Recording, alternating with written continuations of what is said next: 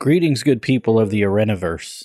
You can literally join the conversation by signing up for Intersections. Our next cohort begins February 2022. Space is limited, and we want you to join in one of those virtual seats. Intersections is a safe, non-judgmental, and confidential space to process your journey. You may have just begun asking yourself hard questions that won't go away. You may be seasoned in deconstruction. Wherever you are on the journey, you are wanted and welcome. Conversations are facilitated by us, your Arenicast co-hosts, Bonnie, Casey, Jeff, and this is Rajiv. Our winter 2022 cohort is Thursdays, February 3 through March 10, 7 p.m. Pacific Time on Zoom. Again, space is limited, so register today on our Intersections website, The Intersections, that's one word, theintersections.space, S-P-A-C-E, or use the link in the show notes. Now, on to today's episode.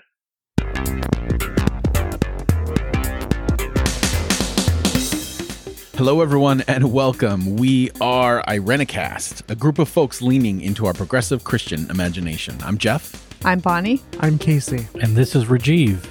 On the first and third Tuesday of every month, we provoke conversation for shifting perspectives on theology and culture. Thank you for joining us, and Happy New Year to everyone listening. This is the first episode of 2022. I didn't even know if we would make it this far in history, but we did. So we have a great episode today. We have a special guest host, which we're going to get to in a minute, and we're going to be having a conversation about the best way to put it, the generational divide. And our special guest host is Selah Cluff, and she has a podcast called The Arriving, which we're going to give her a chance to talk about in just a second. And for our segment, Selah's going to quiz us on some Gen Z slang, which may prove to be embarrassing for the rest of us, or we will prove how relevant we really are in the eyes of, podcasting. So we'll see how that. But before that, I want to introduce everyone to Selah. And like I said, she is started a brand new podcast called The Arriving. And Selah, why don't you tell us a little bit about the podcast, why it's important, and a little bit about yourself. Thanks, Jeff. I'm so honored to be here. I'm so excited for this conversation. So I'm Selah. I'm a first year at UC Davis. I study sustainable agriculture and food systems.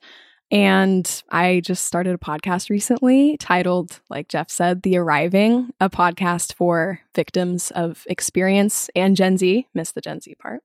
The whole goal of the podcast is to kind of create a challenging, an intellectually challenging and also just challenging and nurturing space for Gen Z, and provide a bunch of resources and try and get some balls rolling in Gen Z's brains, kind of, with also like a really intense spotlight on learning from elders, listening to elders, and what they have to say.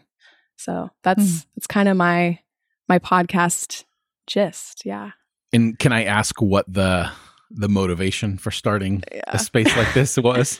Yeah, I actually was asked this for the first time a couple of weeks ago, and I had no idea what to say because I just was like, I don't know. I've never thought about that. But I think the idea started with Rajiv in the pandemic or in the quarantine. My sister and I were staying for the holidays at Bonnie and Rajiv's house, and we were just having like a sisterly conversation. It was very vivacious and full of arguing and stuff. And Rajiv, I don't know if you were being genuine, but you were like, you should just start a podcast because you talk so much and something like that. And then Abby and I were like, okay, we will start a podcast. It was entirely heartfelt and sincere. So then Abby and I, who's my sister, we started working on this idea. And that podcast was going to be more like very political and like talking about policies and stuff, probably because that's what was being talked about at the time. Then she didn't want to do it anymore. So I just kind of, from October 2020 to now, or till when I started it in probably around October 2021, it just was kind of always in the back of my head, and it just developed into what it is now. the motivation is, I guess, I think a lot of the conversations I'm trying to have aren't being had. And you can see that in the podcasts about Gen Z that are out there. There's only like 2 or 3 of them. And they're all like there's nothing really substantial. It's not really trying to change anything. It's just like, oh, let's talk about Gen Z fashion and let's talk to a Gen Z entrepreneur. So I guess that motivation is just like, hey, no one's doing this, so let me do it. Just to throw some props your way, one of your recent interviews or your most recent episode is with a global expert on the environment as it relates to food. Mm-hmm. And she was interviewed by Oprah, the New York Times, and like you snagged her. And then like, just buzzing off of this for you, but we're both fans of John Batiste. Oh my God, yeah. And he tweeted, he did he mentioned your podcast and how he loves it. No, he didn't. What did he say? He messaged me directly. He messaged you. And he said, this podcast is so awesome. And I was like, what? Oh my God, do you want to be on it? 11-time Grammy nominee this year. That's insane. So good. I mean, it was crazy. So is he going to be on your podcast? You don't know. See. You're waiting to see. Yeah, I don't know. Come on, John. That would be like, I would probably die. I would probably pass away. It would be insane. But you're too young to die, Selah. Yeah, not literally. That's actually a Gen Z slang. We're already starting the segment. Yeah. That was actually my latest podcast episode was with Simran Sethi. And then obviously John Batiste. I was super jazzed about that. Let's say that. Yeah. And for those of you listening, I know you're all, please don't leave our show yet. We definitely want you to go listen. But we will put a link to The Arriving in the show notes. And for those of you that may be, typing in right now your podcasting app, The Arriving, there's no space between those 2 words when you're searching for it. So is there a reason for that? I was actually going to say, if you want like a little Easter egg about my podcast. So I was trying to think of a name. A little what? Easter egg. Okay. What did you think? Is that a slang term for the quiz? That's not even a Gen Z one. That's really? That's just normal That's like decades life. old, Rosie. Yeah. Disney does it all the time. It's like made by Disney, but whatever. Okay, sorry. Anyways. I even knew that. Never mind. Anyways, she said I knew that. So I was trying to think of a name. I was having a really difficult time trying to finalize what name I wanted to do. And I was just trying to I guess my method for trying to figure out a name was just kind of like free association, like just thinking of words and okay, then we can go from there. And one of the words I thought of was thriving, which is, it's also so many Gen Z slang already, but it's kind of like, people will say oh yes, we're thriving, we're living our best life. And that's part of the goal, is to get people to actually thrive in different aspects of life. So I was thinking thriving, and then it was the arriving, and that has another meaning to it. So I guess it's a double meaning, but that's why. Nice. So when you are searching for it, make sure you don't put in that space so that you can find it, or just go to our show notes and we'll give you the link for that. Again, Selah, thank you so much for being on the show today. Thank you. And I'm looking forward to having this conversation, because we have multiple generations represented already on the show, and then bringing in a new voice, I think, is going to be good. So let's start this generational divide conversation with each providing instead of our name and pronoun, we'll do our name and the generation that we have been assigned at birth. So Casey, we'll start with you, since we're going to go counterclockwise. Well, you all know me. I'm Casey, and I was born in 1986, and so I am a millennial. I'm Rajiv. I graduated high school in 1986. Yeah. I was born in 1968, so I am a senior member of Gen X, the greatest generation, the real greatest generation. We're keeping it together, man. I'm Bonnie, and I was born in 1969, so I'm always younger than Rajiv. And I guess I would also be a senior member of the Gen X tribe. Well, I'm Selah, and I was born in 2002, so I'm kind of right in the middle of Gen Z. So right in the heart of it. Right in the heart. There you go. I'm Jeff, and I was born in 1979, and that puts me Gen X, and then in some it puts me in like the new one is Exennial, or I don't know how to pronounce it. Mm-hmm. Like that middle ground between Exennial. millennial and Exennial. Yeah. But I more relate to Gen X, but Yeah, you're totally just for the sake of Yeah. providing some diversity, I'll go with that middle one. And then You see, Casey just stiff arms you. He's like, "Hey, get out of my lane." Do you hate he's a authority? 4. He wants to be the only millennial on the show. I'm fine with that, Casey, because I agree. Yeah. So I think, we had a conversation and being the first of the year, we always look towards the future. And one of the things I think we came up in our conversation off air is that the future looks differently depending upon what generation you come from. And as we think about the future, we also, rely on the past and past events. And I feel like each of our generations have had certain markers that kind of define that, whether it's historical events or even music or personalities or whatever. So to kind of get the ball rolling, what are some of the things that you feel define events that define your generation, how you grew up, how you view the world? 9/11 was a huge shift for my generation. That was in George Bush's first term. And, the arriving of the internet, right? Like dial-up computers and homes actually having access to the internet, I think is something that my generation we sort of received in that way. And so I think those are defining markers. Barack Obama, right? I mean, these are all things that we grew up in this time of the internet sort of arriving in homes, 9/11, and a shift, I think. I think from my experience as a Gen X person, we were kids near the end of the Cold War. And so we still, it was waning for sure, but we still have the experience of being really vividly aware that there were enough nuclear bombs to destroy the earth 7 times over. By now, it's probably 20 times. Who knows? We don't know what's going on. And then always feeling that could happen to us at any moment. We could just be annihilated. I think some Gen X, whatever you call it, what's the word for the people who study generations? But those theorists have often said that Gen X are kind of the spoiled generation, very materialistic, sort of hedonistic, all about what can I get in this moment. And for sure, I remember feeling like the mall was the place you went. That's where you dealt with all of your depression and anxiety. You just bought stuff and you used credit cards to buy stuff because our parents weren't often around, and they, many of us came from maybe 2 income households for the first time because our parents, the dad was working and the mom stayed home, and our parents, that wasn't so true. Both parents were working. So they just passed the credit card on to the kids, and the kids went to the mall. Those are the things that I remember.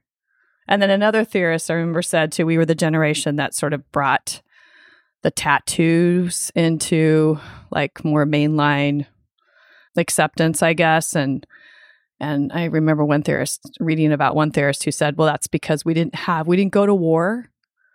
And so we didn't have actual experience. So we needed the experience of having needles in our skin to have the experience of look, I'm alive. I've had experience, rather than scars that you might get in other ways, like going to war. Yeah, except lots of soldiers got tattoos too, so. No, I know, but I'm just saying that, the boomers went to war. They had Vietnam, and then millennials, many of them went to Iraq. Yeah. Gen X were sort of wedged between these 2 wars. Mm-hmm. Well, we had hippie parents, so. Yeah. Or we were just rebellious. We were like, yeah. What did you say we can't do? Okay, then let's go do that. Thinking about milestone events. I'm a political animal, always have been. So I remember Geraldine Ferraro being the first woman nominated to the vice presidency of a major ticket. Walter Mondale being the presidential candidate, and that ticket going down in flames. They only won his home state of Minnesota, which is tragic. But I mean, seeing that moment, watching her accepting the nomination on TV was just a big deal because it was pretty exciting in my home and community. And now having the first woman vice president is kind of neat to see that happen. Also, someone who coincidentally has a Tamil mother, just like I do. And then the Challenger explosion, I remember that being like really searing like a whoa, NASA screwed up. Like, how does that happen? So that was kind of unnerving. And Bonnie talked about the Russians, basically the Cold War, and we grew up in the DC area. We did air raid drills, so that was different than a fire drill because that was like the thing in the hallway. The air raid drill was this huge siren, like in the community somewhere, and when it went off, we all dove under our desks. Like, we grabbed the legs of our desks to keep them in place. As if that was going to save you from a nuclear bomb. We might live the blast. Yeah, but then you've got the radiation and whatever. Yeah, I mean, it's, everybody rolled their eyes as they dove onto their desk. And then, our generation also created Fishbone with songs like Party at Ground Zero and stuff like that as a way to cope with that existential angst. And then also, again, back to the political animal thing, the assassination attempt on President Reagan at the time in my high school. I was in high school. No, I was in middle school.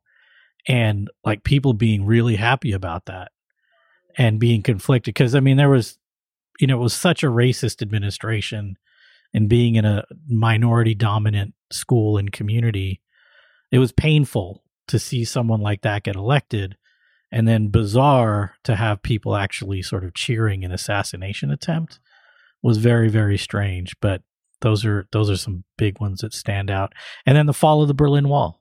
Yeah, that was in college. I remember hearing about it, the news breaking. I was at soccer practice, and one of our fellow players, we had this international team. One of the fellow players was from Germany, and him just like going nuts with joy. Like, this guy was the most stern, kind of mean guy, and just going loopy when he heard the news. And we all huddled around cars because we didn't have phones. So we're listening on car radios.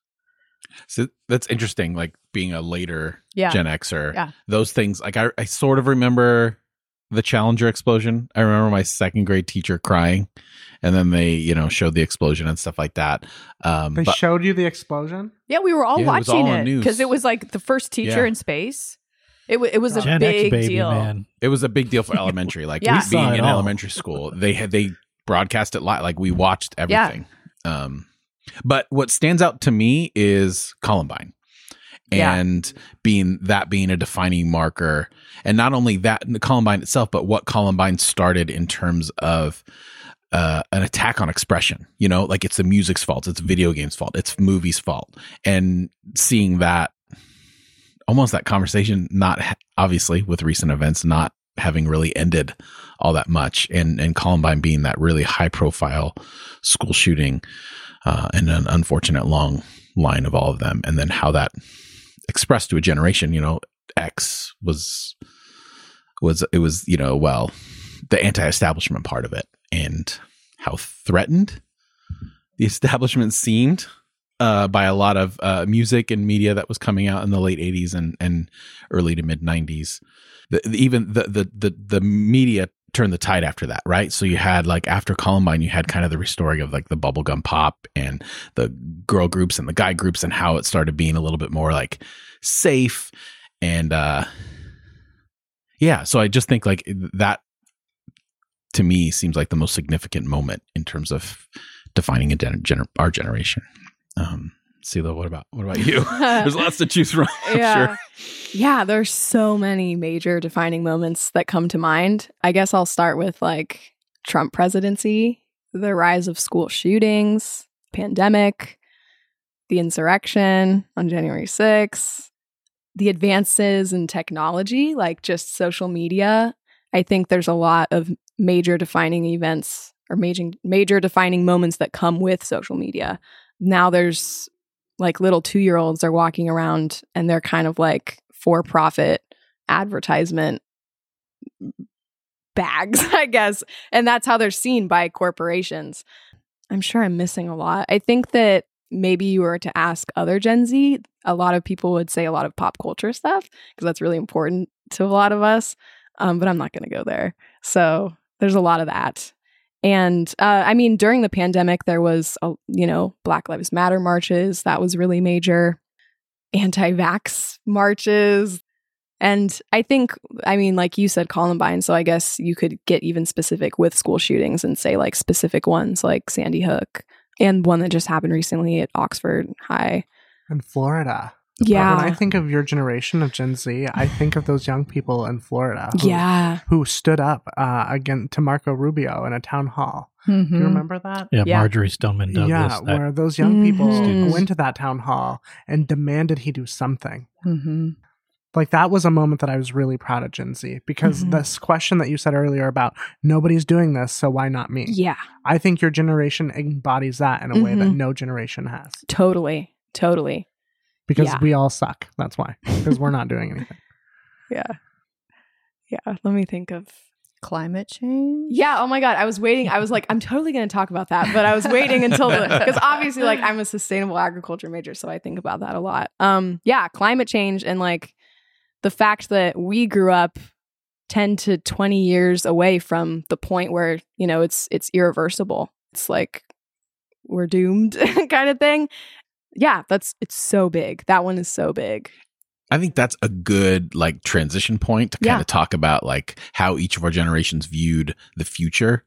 Because, for us or for me, the future was like it was the beginning of Earth Day. So it was just kind of like if you recycle, everything's going to be fine. So there's this underlining like just general hope. Like the only thing your future you were worried about is your kids and your career. Like that to me, when I think back to being a young adult and then being in evangelical churches, it was, God's will. So those were the three things when you thought about the future. And it was generally like a hopeful thing. I don't know about everyone else's generation, but but the future was always something that was pliable. I grew up, my future guru was Doc Brown. The future's what you make it. When I watch Back to the Future, and that really stuck with me because it was always like, well, there's certain things that'll repeat itself, but if you're mindful and you move forward. So I mean, I want to go straight to you, Selah. Yeah. How does that contrast to how you feel like a good portion of your generation view the future? I think the simple way to say it is we view it with like no hope at all. We just view it for how it is. A lot of us that are actually thinking about like what our kids' futures will be like, we're wondering if we're even going to have kids or like career wise. There's just, I don't know, there's changes in career stuff too. A lot of Gen Z detest 9-to-5 jobs. So there's just like that, like, okay, if I don't want to do this and I don't want to work in a corporation, then how am I going to survive? But I think that's the simple way. But I think to add a little complexity, I think that Gen Z, for the most part, doesn't think about the future. And I think they numb themselves. And I think they think about what could be. They idealize so much. And it's like, and then you just get paralyzed and you can't do anything. There's no progress if you're in that mindset. And it's really lonely because you're just, like, and I think a lot of them use social media to do that. You just go on social media, numb yourself like for pretty much most of your life because it's just so hard to think about these major life decisions that you're going to have to make regarding your children or not having children or like this kind of stuff because of the future and because of how it is. That's what comes to mind. My therapist recently was saying that social media is actually, they're beginning to classify it as self-harm. Yeah. Because what you are doing is you basically are finding TikToks or whatever, and you're watching someone express an emotion that you refuse to engage with. Yeah. Or you wish you had this life, and instead of seeking your own life, you are fantasizing about a life that is not yours. Exactly. And so there are therapists who are now classifying some people's relationship to social media as self-harm. Mm-hmm. Definitely. So when you say that, yeah. That there is this numbing effect, I hear that. And research has proven that. Sure. Yeah. And I also think some of the hopelessness comes from feeling neglected. And I think that some of those feelings are just, maybe they're just because we're at this age and we're already being like, oh, I'm so alone. Like no one cares about me. So if you have those, like in adolescence, I guess, with social media, it's so different. And then there's also like, you look at the world and you look at these companies and like I keep saying corporations, but you look at these corporations and how they like blatantly don't care about you. And they're just using you to make money. And they know that they're harming Generation Z, but they don't care. So there's that. And then there's also like, you're looking at your parents and you're like all the people that are adults in your life. And you're like, why didn't you do anything about the climate crisis? I think Gen Z has to reckon with so many feelings and so much anger and just sadness and grief to actually live their lives. And they just rather not because maybe they don't have the tools or whatever. But I think so many are just like in a paralysis of existence. That is so, I don't have a word. Is there a word that is a mix between like sad and interesting? Like I feel like I wonder when you say like that isolation is part of that a feeling of being dismissed or not having a place where your voice is taken seriously or in abandoned. our cultural context. Yeah, I think all of the abandoned by. I mean, I want to just say, like, as a member of Gen X, that you're right. I mean, to me, those feelings feel really valid because it's true. It's coming from a place of truth that Gen Z has been given over to climate crisis and to corporatism. And it's like, I can't think of anything more heart-wrenching, honestly. And I think that your generation is owed a huge apology, and not just an apology in a sense of like, we're so sorry, but also like there's some restorative justice that needs to happen. Yeah. That the previous generations, anyone who's older than a Gen Z person needs to make this right. Yeah. Because if there's anything that we need to be about together collectively, it's bringing up our young people. Exactly. And that didn't happen in the way that it should have. Yeah. And it's not happening because you're on where are you? You're like smack in the middle. Yep. So about half of the generation is younger than you. They're in high school and maybe even older middle school. Yeah. They're still coming up. Yeah. And I also want to mention really quick that the alternative to, just accepting whatever and just like being in that paralysis state, the alternative to that is like, I don't know, you could, for example, like you could talk about Greta Thunberg. Like she's working so hard and she's amazing.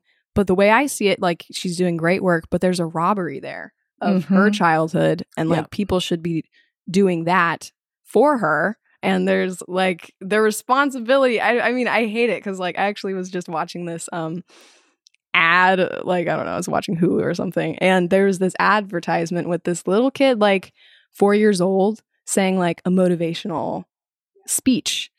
And it was like an Amazon ad. And I got really mad at that because there's so much of that. And I'm like, why are you forcing this little kid to tell you this and say, oh, this is so inspirational when you need to be doing that to them? Like, then they're going to grow up and be like, these are just words because they were never reciprocated. So they don't mean anything.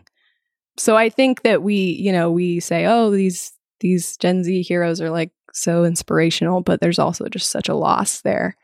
And it feels really dismissive for elders to just say that and just be like, oh, you're so great. Yeah. Well, the truth is there are very few elders. I mean, that's the fact. There are a lot of people who are older, but they are not elders, right? And I think that that's the thing that your generation is looking around. That's why I wrote this down and said it earlier, Selah, that I feel like it is in the nature of Gen Z to say, well, nobody else is doing this. Yeah. Gun control, climate change, Black Lives Matter. I mean, all of these things. Nobody else is doing this, so I guess I'll have to do it. Right? I mean, and you shouldn't have to. There should have been elders and adults who would forsake their profit for the sake of saving the world and chose profit over people, right? And a variety of other things. But I think that that is something that I both feel bad, like Bonnie was saying. I feel sad about that. And I admire about your generation, because if there's anybody who's actually going to save the damn world, it might be Gen Z, because you have to, for the sake of your own future, as we're talking about, because otherwise you may not have one. And that is sad as hell.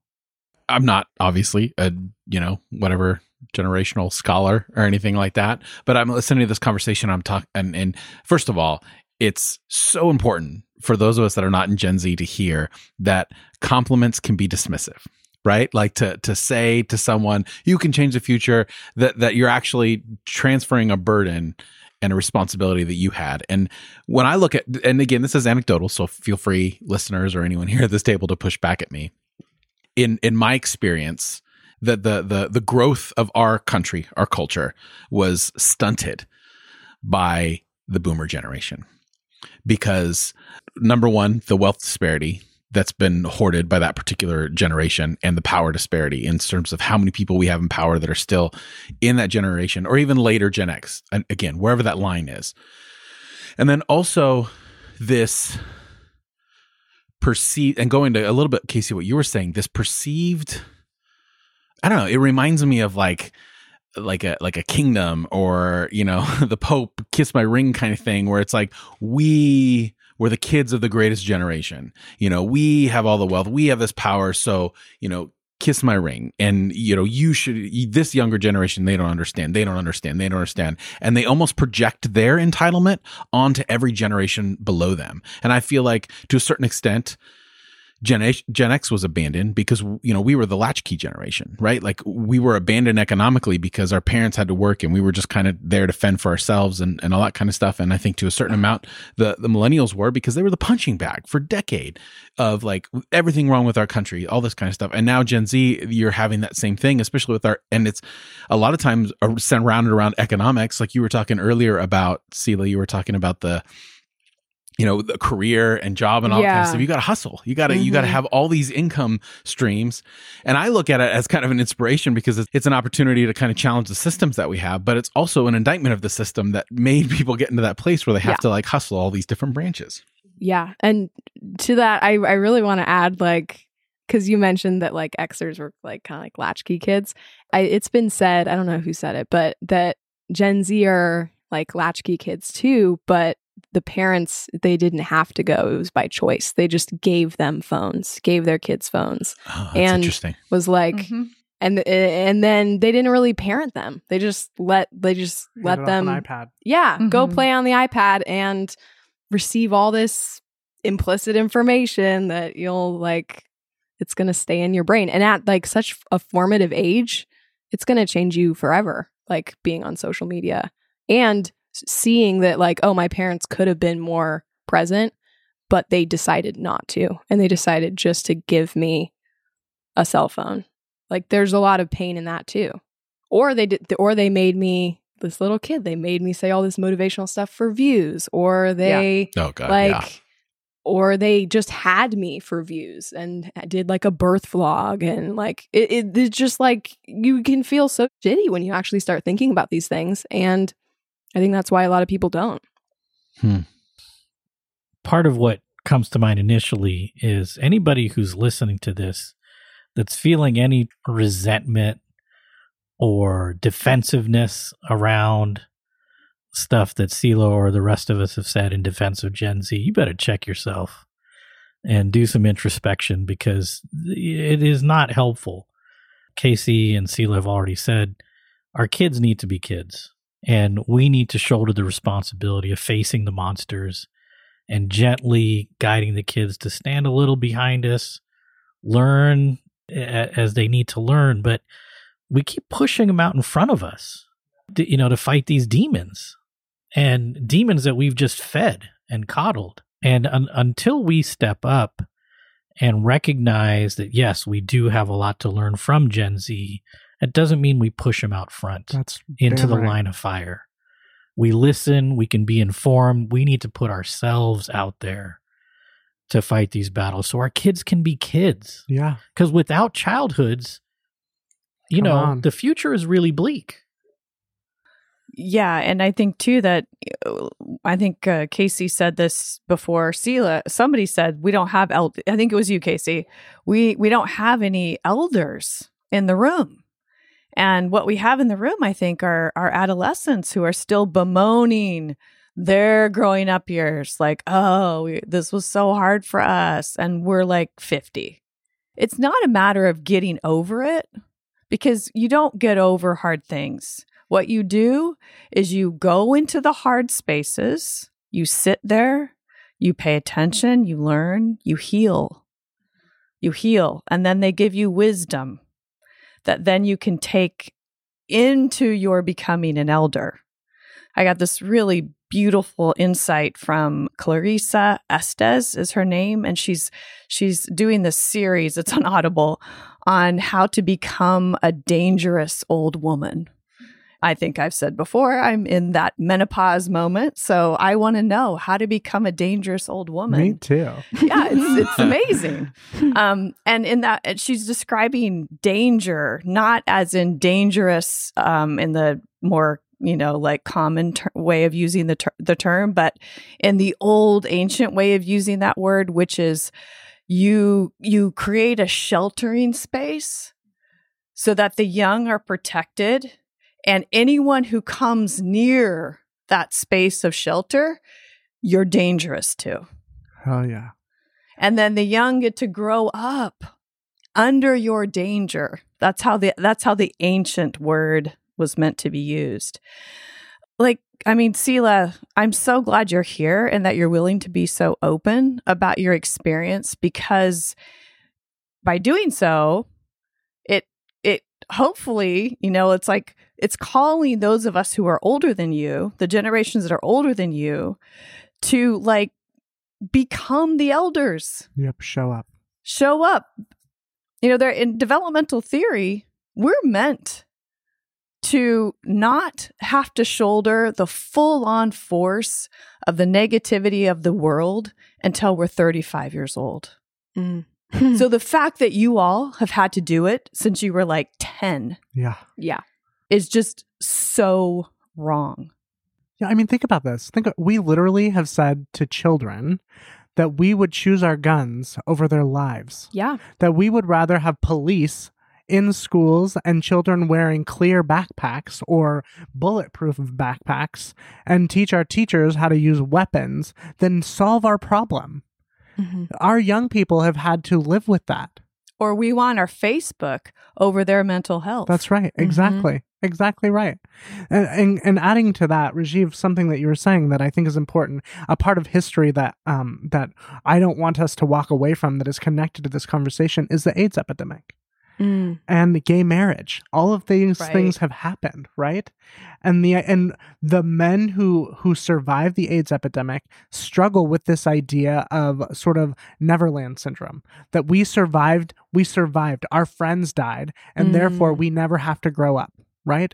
And I feel like we are in a collective moment with some of that, where we think that we have had it so damn hard that we never want to grow up. And so we look at a generation of young people who are at the verge of not having a future and are having to fight for their lives, and we're saying, good on you? That does not make sense to me. And I think it's important for us to say, as you were saying, Rajiv, we have to step in, as Bonnie's inviting us to become the danger space. Because the reality is, like, our bodies need to be on the line. We need to show up in spaces. Just because you post on Facebook your feelings does not mean you're doing anything. I have a friend who literally is always like, I've been fighting the good fight. I'm like, girl, I protest all the time. The only thing I see you doing is posting on Facebook. That is not how we solve problems.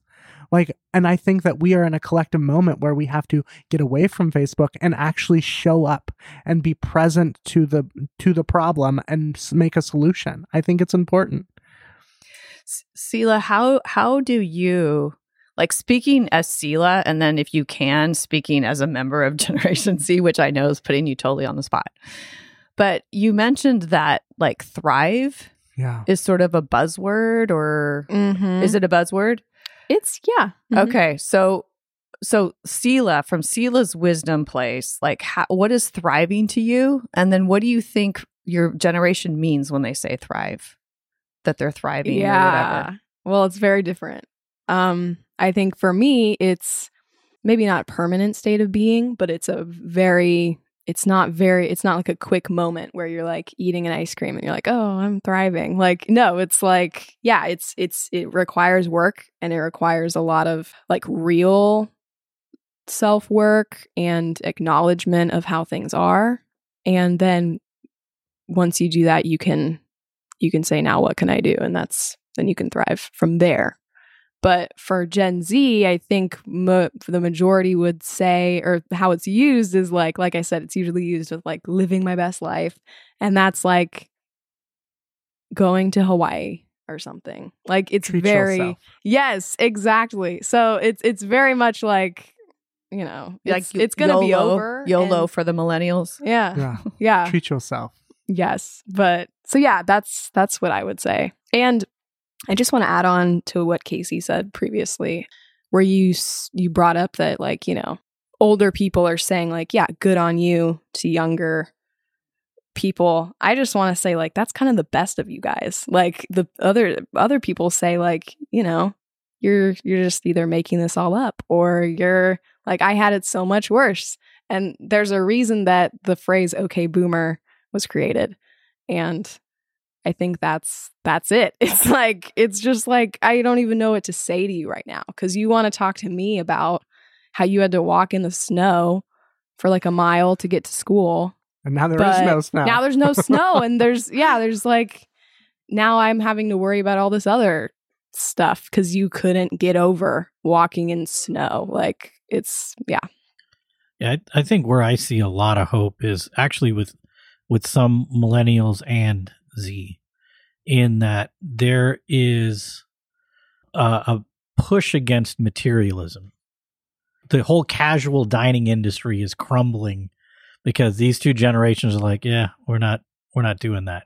You got a couple that are hanging in there, but for the most part, they're dying. I mean, a lot of the big box stores, you know, you get a few of the discount people that are still hanging in there, but and the other part, like around housing, people are sharing space. They're open to intergenerational living. There's all this cooperation, people going in on doing the food. I mean, it's just like, how much space do I need to be happy? Rather than like, I need a castle. It's like, yeah, I can live with 4 friends and make this work. But Selah, do you think that that's out of necessity, or do you think that that's a part of your being? Because I think that honestly, my husband and I had the great fortune of buying a house, right at a time when you could still buy a house. I bet you that the percentage of Gen Z folks who own a home will be slim. And so do you think that cooperation, I mean, I do see the benefits of that, but I also wonder if that's also out of necessity. Yeah, well, I first off want to say that I know a lot more people that don't do that than do. And I know a lot more people that are not even in that mindset. They're just totally like, yeah, I'm just going to be like, they're like not even thinking about where they want to live. Some are in middle school. Some are in middle school. So- yeah. Well, Yeah. I said these are millennials and Z. Oh, okay. Yeah. This is That's I mean, I guess millennials are doing it, but and I think it is out of necessity. And I think it's also a lot of it's out of spite too. It's just like, yeah. What I heard you say earlier, Selah, though, is that Gen Z is lonely. Yeah. Definitely. So that doesn't sound to me. That sounds like not really cooperation and collaborative living and all of that. That sounds like isolated. And the reason that casual dining is dying is because people are just door dashing and eating at home by themselves. Most definitely. Yeah. And I think that, a lot of like there's an extreme. I think we're talking about one of the extreme sides of Gen Z where, there's some people that are trying to get it together. They're thinking about all this stuff. They're realizing kind of like the Greta Thunbergs of Gen Z. And then there's another extreme on the other side where people literally like play video games and are on social media for like 19 hours a day. And live at home. Yeah. And I know like 3 people like that. Like it's not super rare. Yeah. And live at home and they don't even know how to talk to their own family. If you look at social media, there's millions of posts where they're just like, I only see my family, make a joke about it, but they're like, I only see my family when I'm like going to get food in the kitchen. Like there's no conversations at all, let alone like good or bad ones. Just from what I know, a lot of the Gen Zs that you guys are exposed to lean towards the other extreme, like the Greta Thunbergs. But maybe I'm wrong. I don't know. I'm not going to say that. Anyways. I gotta say, like, I'm starting to get like the shakes a little bit over here, I can just see because, your like, angsty. I'm thinking, you're expressing this deep hopelessness for a generation, and my kids are like 8, and I'm thinking like, so they're that whatever the next generation is going to be coined. Yep. And Generation C, it seems so final. Like even the label that you've been given feels so hopeless, and I'm just like, gosh, what are we? And I'm wondering like. Are Gen Zs primarily parented by millennials? And if that's the case, you're talking about they only talk to their parents when they go. And earlier you're talking about, giving them an iPad and all that kind of stuff. And, this whole emphasis on screen time with kids. And I've seen that myself. My wife and I had these conversations before we had kids, like, screen time and all that kind of stuff. And you can't avoid it. But you can, still use that as an opportunity to interact as opposed to distract. And I'm just wondering, like, I'm not wondering. I'm just expressing out loud, like, how sad I feel for the like just sitting here and talking to you face to face and seeing a manifestation of these things that I noticed. Because my primary career was as a youth minister to millennials. That was the main generation that I worked with when I was doing that. And I don't know. You really have a point, but I don't know what direction I'm headed. But I'm just wondering, like, I feel like we're grasping at these things. Well, there's this to hope for, and there's this to hope for, and maybe learning to just sit with that hopelessness with you for a minute before saying this is what's good about you and this is what your generation can do to change the world. Because I mean, no doubt you're changing the world, and unfortunately we put you in a position where you have to, because if you don't, then things stay the same, and that sucks. Yeah, I think a really good song to recommend to anyone that's older than Gen Z and Gen Z too is Making Do by Lake Street Dive. It's totally just, I think they're like maybe young Xers, old millennials, but they wrote this song about what Gen Z is going through from their perspective. And it's like, they totally do it. They totally like hold the hopelessness and in a really, intense way. It's a really good song. So you should all listen to it. You're making me think of a story in the Bible. Okay. Such a Gen Xer. That's a punchline. The hopelessness. Like, I think holding the hopelessness, I mean, I shouldn't throw boomers under the bus because, right as soon as we say, okay, boomer, it's going to be, okay, Xer, it's coming. And it'll be earned. It'll be an earned, okay, Xer. We won't care though. Well, that'll be on us because we should have cared a lot more all along and we wouldn't be where we are. Okay.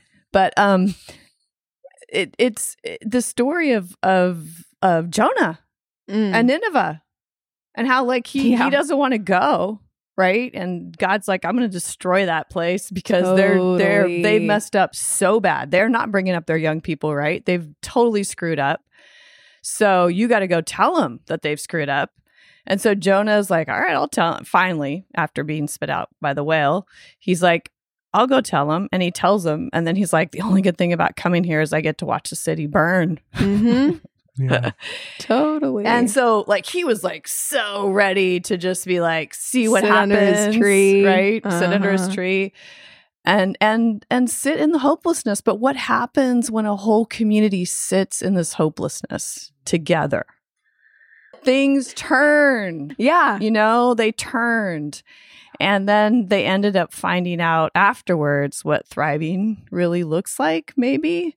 And I wonder if there's some lessons in that ancient story for this moment, because you're not the youngest generation on the planet anymore. There are younger ones coming up after you. And so at some point, we have to be able to, and we're all going to be alive to see these younger ones come up, all of us who are sitting here at this table. We have to be able to really like sit with you and see the future in your eyes, and then create that danger space to cover and shelter and hold the younger ones with you, hold these younger ones that are coming up after you, so that we can turn from the hopelessness to a future with hope. Yeah, and we're going to be parents soon too. Yeah. I mean, some of us already are, but yeah. Mm-hmm. And then there's that whole thing. Yeah. Leave it to Bonnie to round this off with the Bible. Well, I mean, I could have this conversation all day and then just move in waves of hope and hopelessness. Yeah. So Selah, any final words? I want to kind of give you the space to, maybe this is a good question to end on, and just for you, and we'll shut our mouth. How can us and older generations hold space with you? Yeah.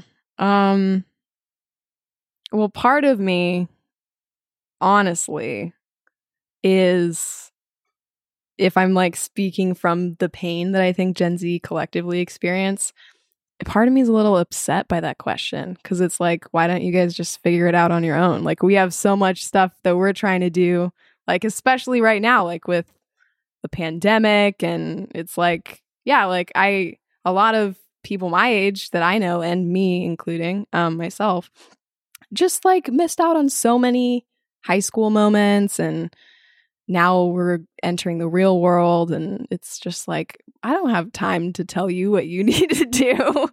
But I think that what's most important is to just, if you care about your kids and the kids in your life, then show them, and don't just like go along with what our culture is doing and how they're treating our kids. And maybe just tell them, like, literally, like, explicitly just say, like, I don't think that you are only a for-profit advertisement bag of organs.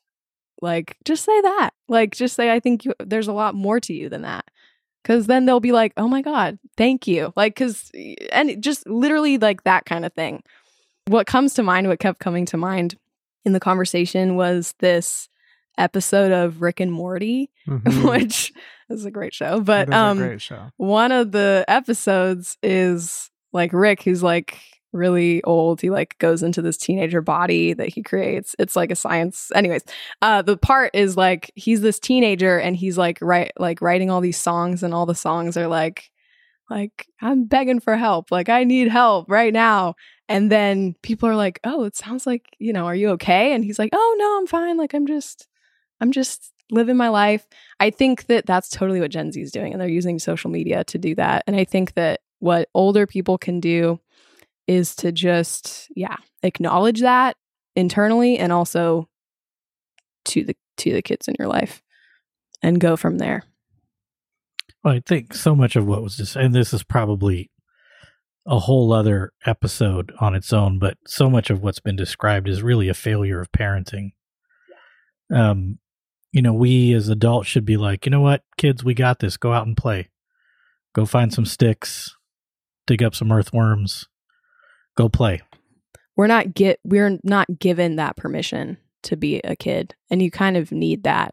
You need structure. And we don't really have it. Engagement, structure, developmentally appropriate, presence, accountability. Yes. Chores, you contribute, but not the weight of the world and securing the future from, damnation. That's no. Not in the job description. No, not when you're 18. Yeah. And that means then that you say, no, you can't do that. You're not, this is too much for you to handle right now. Totally. So I'm taking that out of your hands. Yeah. It's definitely not doing whatever they want you to do. Right. That's for sure. Yeah. Yeah. Sorry, I just got a lot going in my head. I love that first part of your answer. So shut up and figure it out. I like it. Yeah. Well, for those of you listening, let us know what you think. If you would like to add your voice to this particular conversation, you can comment in the show notes at arenacast.com/193. In the show notes, you'll find relevant links and a complete list of all the ways to add your voice to this conversation. That's at arenacast.com/193. And also, don't forget, in the show notes, we will put a link to Selah's podcast. I'm sure she has some great episodes to come, and she's already had some good episodes as well. And if you haven't already, please consider joining our email list. Joining our email list is the best way to keep up to date on all things Irenicast. So on the other side of the music, we are going to be quizzed by Selah on some current slang, and we'll separate the wheat from the the chaff, so to speak, in terms of how relevant we are paying attention to the culture. So look forward to that on the other side of the music.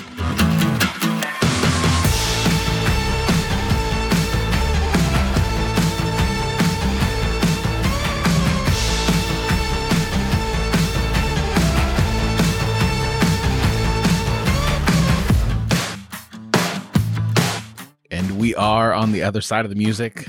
Selah, the floor is yours. School us in some modern terminology. Okay. So this one I'm going to start out pretty easy. What does yeet mean? I will spell it, and then I can also pronounce it in the way that it's usually pronounced, which is very deep. It's like yeet, like that. That's how it's usually said. Yeet is yeah, right? It's I hear in my head, it's yeet, yeet. I'm not going to answer until everyone else says something. Like whoop whoop. Is that it's like a what? Okay. Yeah.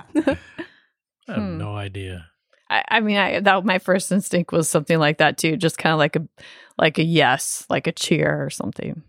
My only context is that my kids have been saying this one in particular, and I have a sense that they're not using it right because they're 8, and I think they're just picking it up. But they use it in the context of like an exuberance, like a not a but just more of like a. Well, they say it when they throw things at me. So I mean, there's some sort of physicality to it, like a grunt when you throw something real hard. I'm gonna go with that. I don't know if that's a thing. Mm-hmm. Would you like to go? You got to guess, Rajiv. You can't just say, I don't know. I thought you were going to be super good at this. Oh. That's why you were like, oh, I'm going to be so good. I know. I mean, it's like I'm starting to realize the failure of parenting is translating into some of the slang too. Like yeet. Oh my God. I don't know. I seriously don't know. To me, it just sounds like, I don't know, just a grunt. You're all wrong except Jeff. Jeff is right. Yes. It's a verb that's used when you throw something. So it started with Started when I was in middle school, and when people would throw like little pieces of paper into the trash can, they would say yeet. And then now it's like a verb where you could say like I yeeted myself, which is just like you kind of freak out for a second. Or like I yeeted this jacket. It means you threw it across the room. So freaking out and getting thrown has the same word. Well, yeah, it's like if you yeet yourself, right? Then it's like a figurative, like you're just throwing yourself across the room. Yeah. Yep, that's what it means. Good. I'm glad to know that. Thank you, Selah. Yes, you're welcome. Let's move on to Please, let's. simp. SIMP. Isn't that just short for simple? No. I know, submissive. So like you're simp. So you're, I don't know, I'm trying to think of a nice way to put it, but like you, almost like a fanboy or another boy that starts with an F. Like you're just kind of you're submitting to you're the ultimate fan of someone, and you're always going to, not even necessarily someone, but anyway, you're just submissive. That's the best way I can describe it. What Jeff said. What Casey said. But when you first said, I was like a simpleton, somebody that can't think for themselves. My understanding is that it's less to do with how smart you are, but it's how like, you're passive. Yeah, you allow yourself that was to be the word walked I was over. thinking, is passive. Yeah, simpleton. That's kind of it. Hold on, Bonnie hasn't guessed. Yes, she did. I said simple. I'm just going to go first and just like do my best. I wouldn't really say that's it. I think when I was like making this list, I realized there's a bunch of like sexist slang in Gen Z, and I would say this is a pretty sexist one because it came from like if you're simping over someone, and it came from like a boy simping over a girl, then you're just like valuing them. Like it was kind of like a bro term, and the bros would be like, oh, or like sympathetic. No, I mean, I don't know where it comes from, but it's just like, oh, like you'd rather spend time with your girlfriend than us. So like the equivalent simping. of when we said we're whipped. Maybe. I don't know what that means, but okay. Yeah. You're simping. Say it again, Selah. Like the origin like of it, pining over it. Yeah. It's just kind of like an intense, like longing for. It's just like falling in love, but you're kind of, there's some Yeah, because I hear it's like you're on. a simp. You'll hear Gen Z say you're such a simp. Yeah, we would say whipped. Like, would you say is it a verb or an adjective or a noun? It's a noun, and it's like I said, it started with like mostly like it being derogatory, and now people will say like, oh, like I'm totally simping over this person, and that's just like I'm just having a little crush, and I'm just I would like I would not hang out with like the bros to go hang out with this person. Yeah, I guess it's like an obsession. Not really though. I wish this was a visual medium because I want pictures of Rajiv's curmudgeon faces. Like whatever, stupid word. No, I mean, it's like if there was like an arc, like it came from somewhere. It sure, I'm sure like it did. It always does, but that's we like don't always know the origin. Urban Dictionary has maybe. all the I don't answers. know. Oh yeah, Urban Dictionary. Yeah. Okay. It comes maybe from that's somewhere. the bonus round From a rap song. yeah. From a rap song. Wow. Blame the music. It's Okay. The next one is I just wrote main character, but I guess it's also called main character syndrome. And an unreasonable, overinflated sense of self. I just think it's like maybe telling, main character syndrome is just being like telling your story. Like from like you've got to be the main character. And you notice that in other people, like, oh, that person's Okay. I was just gonna say whiteness. That's what it feels like to me. Mm-hmm. So I just real quick. Yeah. So it's actually like that's how it's said. Like if I was gonna say in a sentence, I would actually say, I've heard, "You're such a main character." I'll give an example. I've heard actually someone put it on my Instagram. Is it from used when I was in correctly? Rome. Yeah, I posted this thing from when I was in Rome, and they said main character moment right here. So my guess then it would be like a social media thing, like a certain pose, like the superhero pose, like the triumphant, like look at me, I'm thriving, kind of like that kind of thing. Okay, did everyone go? Yes. Okay, so, no, it's not any of those things. It's like it actually started with a trend on TikTok, I think, where people were saying like I'm a main character and everyone else is just like a secondary character in the movie of my life. Dude, that's what I said. Yeah. I said an unreasonable, overinflated sense of self. Rajiv said that. But it's not really what it is. It's just That's like what you just described. It's different than that. I think I hear the difference. I don't. Sorry. I'm going to be the adult in the room. Yo, that's being the bully in the room. Oh my God. I think it should be said. I don't think we've said this in the episode, but Rajiv and Selah, they're related. Rajiv is Selah's uncle, so I just it's in case some of you. And this family, by the way, is one of the most competitive families I have ever known. And so we have a history of back and forth banter. Yeah. Well, to each their own, I guess. I guess. The next one is hashtag. Can we make that a poll somewhere? But you don't think that could be a healthy attitude to have, it's Rajiv? a healthy like, thing. It's like not I'm like the main it's character. not like they're not like saying I'm of course. so blah blah blah, and that's why she said it's like a I main see. character. So yeah. my connotation was negative. But and this is the slang is meant in a positive, like way to live your affirming best way. life, right? Yeah, Way to totally. live your best life. I'm And all it about that. could be That's unhealthy. an important but, distinction. I mean, the example I gave, she was just like, oh, you're just living your best life, or you're like, this is like what someone in a movie would do. A main character in a movie would go to Rome. So I'm gonna say like you're having a main character moment right now. I get all that. Oh, really? Thanks. Okay. But Just yeah, making sure. I the nuance as far as the connotation, that is true. Mine was negative. Rajiv conceding. Put this in the books. It's not conceding. It's just a fact. I had a negative connotation.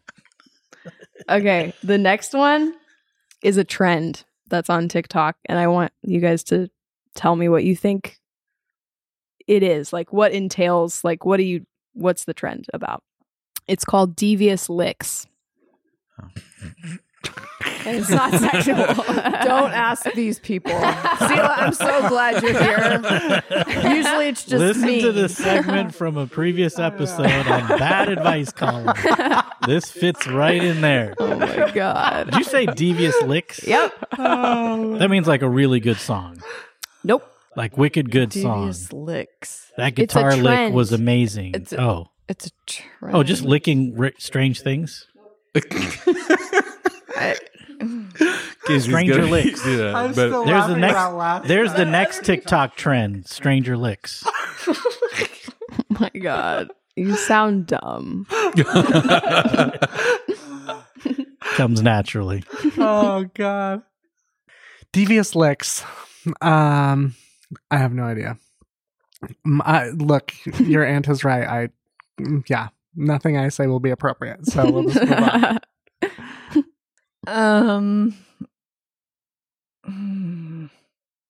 Yeah, I don't know. I really don't know. I know this one. I think Come on, Oh, Jeff. okay. the it's a theft. So like in schools there'll be devious licks. So they'll take something important like a paper towel roll or dispenser or the soap. This has happened at my kid's school. And then like I know that on TikTok there was like a list of what they were going to do each month to like be devious, and one of them was actually assault on teacher. And I don't know how many of that actually happened, but yeah. So they steal something and do something devious. That's I'm pretty sure I'm right, but we'll see. Yeah. And you're right. And I didn't even know about this until Luke Zimmerman, who was the first guest on my podcast, his partner was talking to me, and they go on TikTok all the time, and they were just talking about at youth group, these kids were like, oh yeah, like they just stole like a whole bathroom stall from my school. Like it's getting really crazy, and people are stealing like traffic lights and stuff. So it's totally just like they'll be like, who wants to go on a devious lick with me? And then they'll record themselves like stealing something. So am I hearing it? It's devious lick. Mm-hmm. Yep. Which, I mean, it's kind of going back to our conversation, the administrators, at least in my school context that I'm aware of with my kids, is that they're handling this poorly. So like one of the licks that happened at my kids' school was the soap. So they don't even provide soap for them anymore. They have to take the soap with them. So, and then in some schools, I've read that they're just taking out the stalls altogether. So now like kids like that are at school, like no privacy when they use the restroom. Like the way the administration is handling it is basically like, well, we don't want anything taken, so we're going to take it away first, which is the dumbest, stupidest thing I've ever heard in my life. Terrible. Yeah. Makes me want to steal things. Spoken like stealing an like toilet paper and soap, I can see that happening. How do you steal a whole stall and get away with that? People, they also steal toilets. That's a thing. Like, that was what the youth group people were saying. They were like, yeah, they keep stealing toilets. Well, I mean, if a generation can do that and get away with it, maybe they are the key to the future. They're definitely not millennials. Hey, they're bringing a screwdriver to take a toilet off and not a gun. Yeah. I'm like, go for it. You know? Totally. Yeah. I couldn't dismantle a toilet, so good on you there. Like, you know, teach me. Especially the commercial kind where it's like attached right to the pipe. But then taking pictures of yourself doing it and posting it, isn't that what makes it the devious lick? Yeah. Wait a minute. That's the devious lick factor. Yeah, So then Don't you just hand that to the cops? You could. Exactly. Yeah. But they're overwhelmed. Like they know that nothing's going to happen unless it goes viral. And they probably just They're post fine. it and then it goes away, like on something where it's Oh, like Snapchat or whatever that thing is. I like this game. Yeah, you're winning. Yeah, you're winning. Look, I thought I was hip with it's it. like, what's going on with Jeff over there? I know.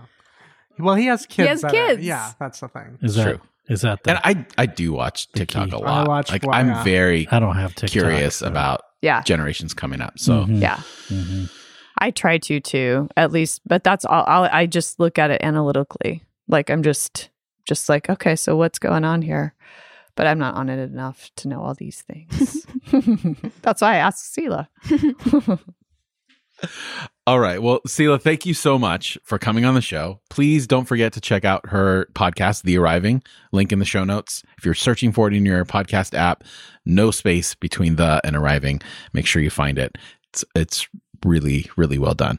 So that'll do it for us. And if you enjoy Irenicast and you would like to join the work that we are doing, please consider donating to our PayPal link at irenicast.com/PayPal. We're committed to keeping the show for free for listeners, but there are costs involved and your financial support helps. That's irenicast.com/PayPal. Irenicast is also a nonprofit organization, so your donations are tax deductible. You can also support the show by simply making sure you follow on whatever podcast platform you're listening to. And if the platform allows it, please leave a rating and or review. So for this week, I'm Jeff. I'm Bonnie. I'm Casey. And this is Rajiv. Oh, and this is Selah. Thanks for joining the conversation.